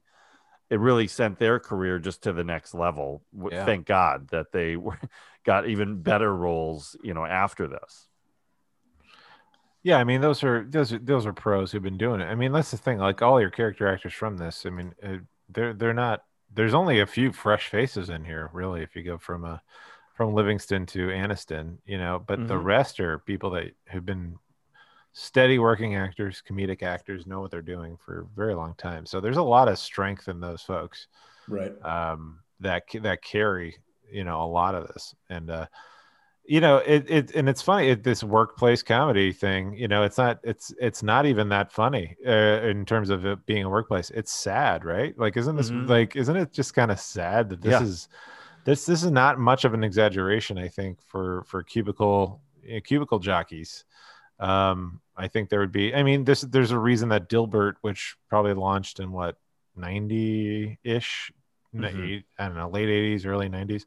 That strip was immensely popular for so long, about how, working in a company, in a cubicle, in an office space that is with bosses who don't know what they're doing, all these mediocre people in charge of teams of people, and it's hard. And then it's not like it was back in the 50s. You can't just work at one company and retire. You don't know when you're going to get fired. You don't know how long you're going to last. And you can't have a career at one place. And this is all commentary on all of that. And it's funny, sad, and in a lot of ways, and so it's like, making light of the worst situation you can have. And so, it's, there's a reason that Mr. Anderson in The Matrix, that was released in March of 99, he works in a cubicle. He's a computer software guy, I think, and he does almost the same job as Peter, probably. And then he sees that his mundane life what he's been chasing is real. The Matrix is real. And that we're all sort of programmed drones.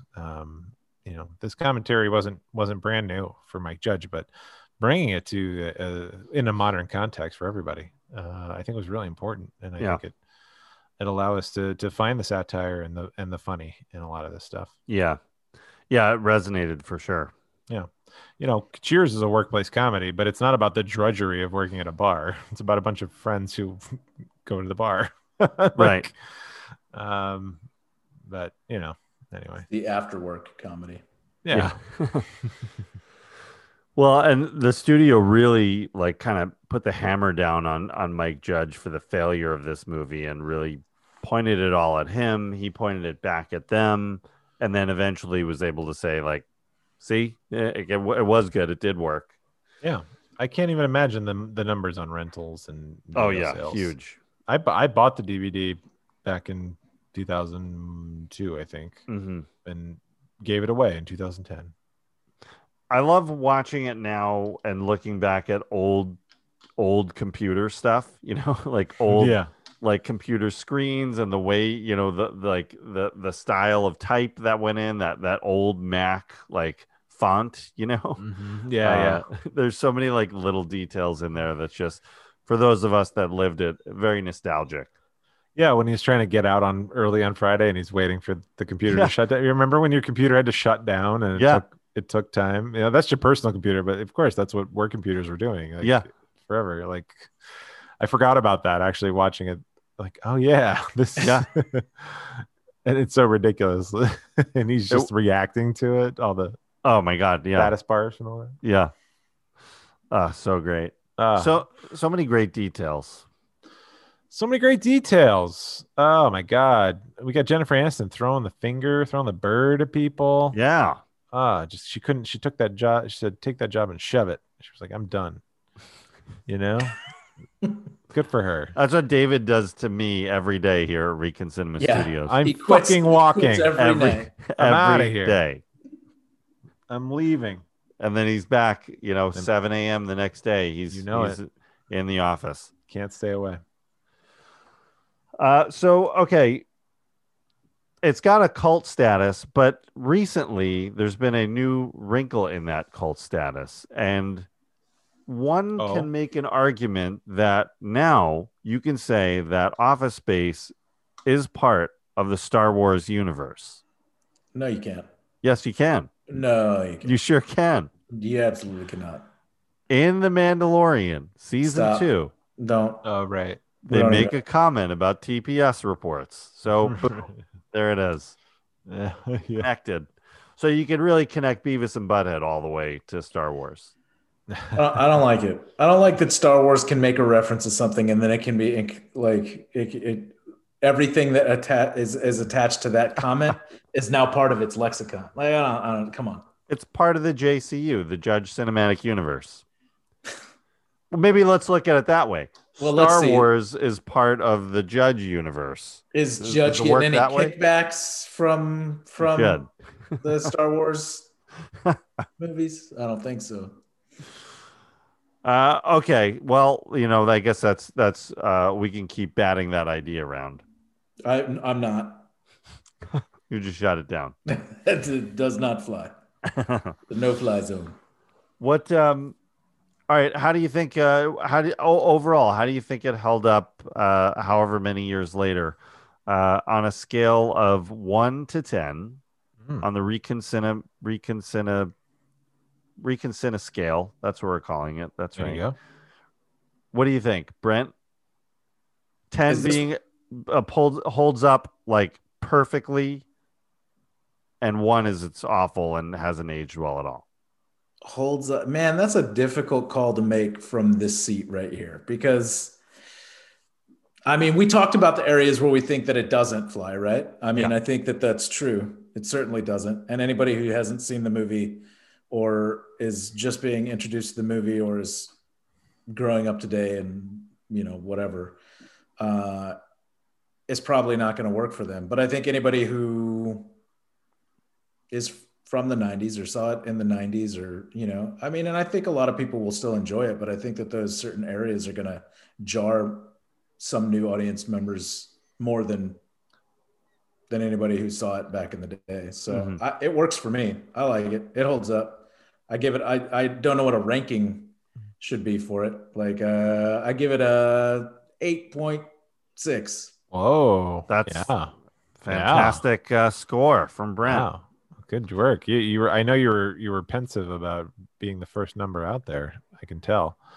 Or apprehensive. As I ramble on about my experience. You're searching for that number. And thank you.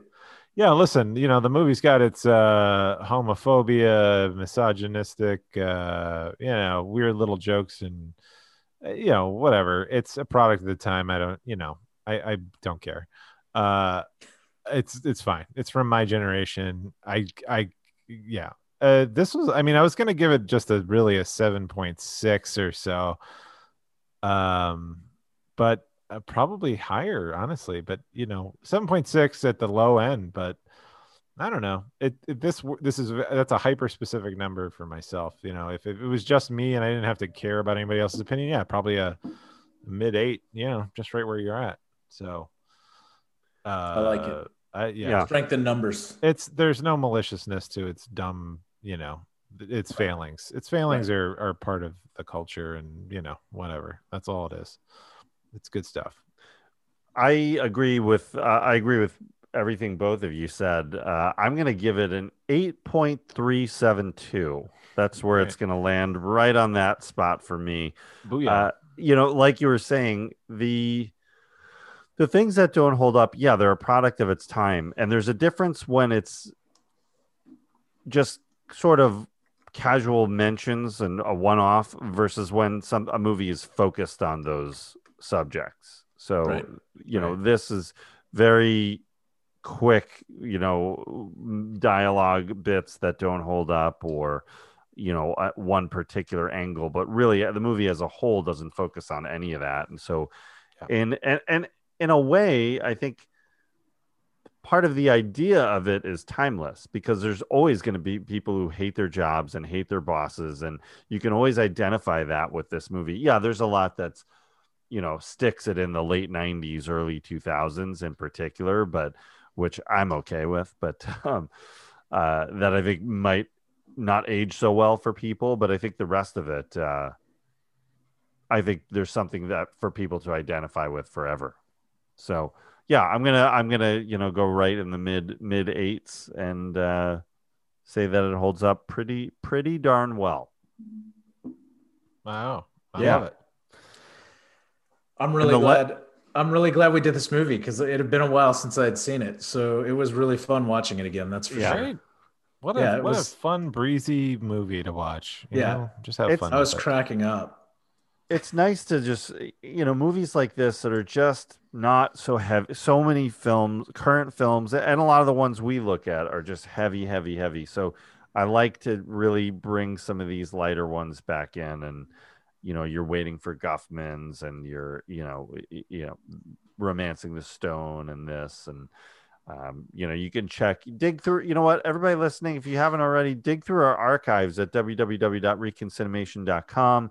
We have so many, so many good ones back there that, we've got Hoosiers, we've got Rushmore, we've got The French Connection, we've got Predator. You want to go big? We've got big movies in there too. So, but it's fun to look at some lighter stuff every so often. Absolutely. So what I'm going to do next time is just go right back into the heavy zone. So, Great. Enjoy the light week while we have it. Yeah, man. Can't enjoy this too much. We got to get back to the dark. What would you guys do if you had $1 million? I'd buy an island. Mm. You can do that for $1 million, right? Yeah, probably. I'd do nothing. I'm all about the nothing approach. I think if I literally had no responsibilities or ties, I would. I honestly reference in my head him just saying nothing. Yeah. I wouldn't do anything. I'd hang out with my kids a lot, and I would just I would do nothing that required nothing, like my more focus than just having fun and enjoying everything. Right. Like that's it. Yeah. Isn't that great? That's the life. I would move away from people, somewhere where private and remote. I would definitely do that, and then do nothing. Yeah. There you go. Yeah. Fair enough. That's fine. I might find a boat so that I can storm your island and sleep on the beach with Well, I would have a tunnel built to Recon Cinema Studios. So Perfect. Yeah. Oh, then problem solved. Yeah. The Walt Disney Tunnel. It's like a Batman Returns tunnel system from your castle. Correct. Is it from Batman Returns, or is that the third movie? Is that Batman? No, I think it's Returns. Whatever. Michael Keaton. He got in a tube, right? Yeah. His office. Yeah. We reviewed the movie. I don't remember. Hey, it's been a while though. Years ago. Yeah. We're gonna have to start. We're gonna be doing the show so long. We're gonna re-review the movies we already reviewed in the beginning. Yeah. So, season 1, part 2. Part 2.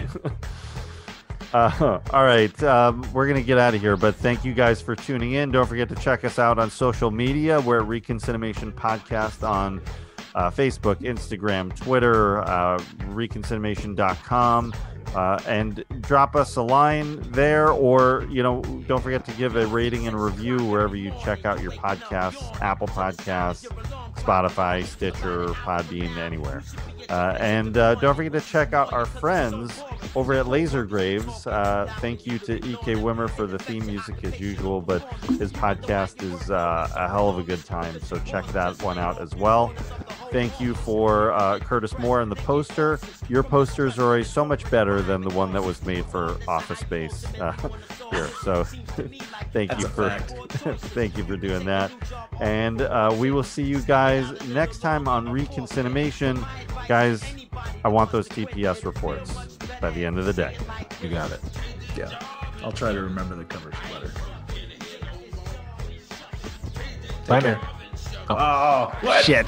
We effed it up. Take care. Bye now. All right. Lumberg fucker. Honest to God, best line in the movie. I'm going to need you to go ahead and come in on Saturday. Yeah. You are. Rip your apron off, throw it on the floor, run to the door, to the payphone, make a toll-free call, tell your spouse what happened to where you are, so they can come and get you in the car later on, and help you search for a new 9-to-5 job.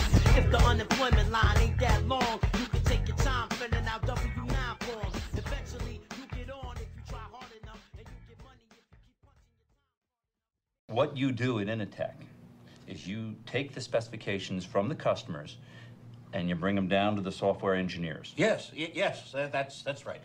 Well, then I just have to ask, why couldn't the customers just take them directly to the software people, huh? Well, I'll tell you why. Because engineers are not good at dealing with customers. So you physically take the specs from the customer? Well, no, my secretary does that, or they're faxed. So then you must physically bring them to the software people. Well, no. Yeah, I mean, sometimes.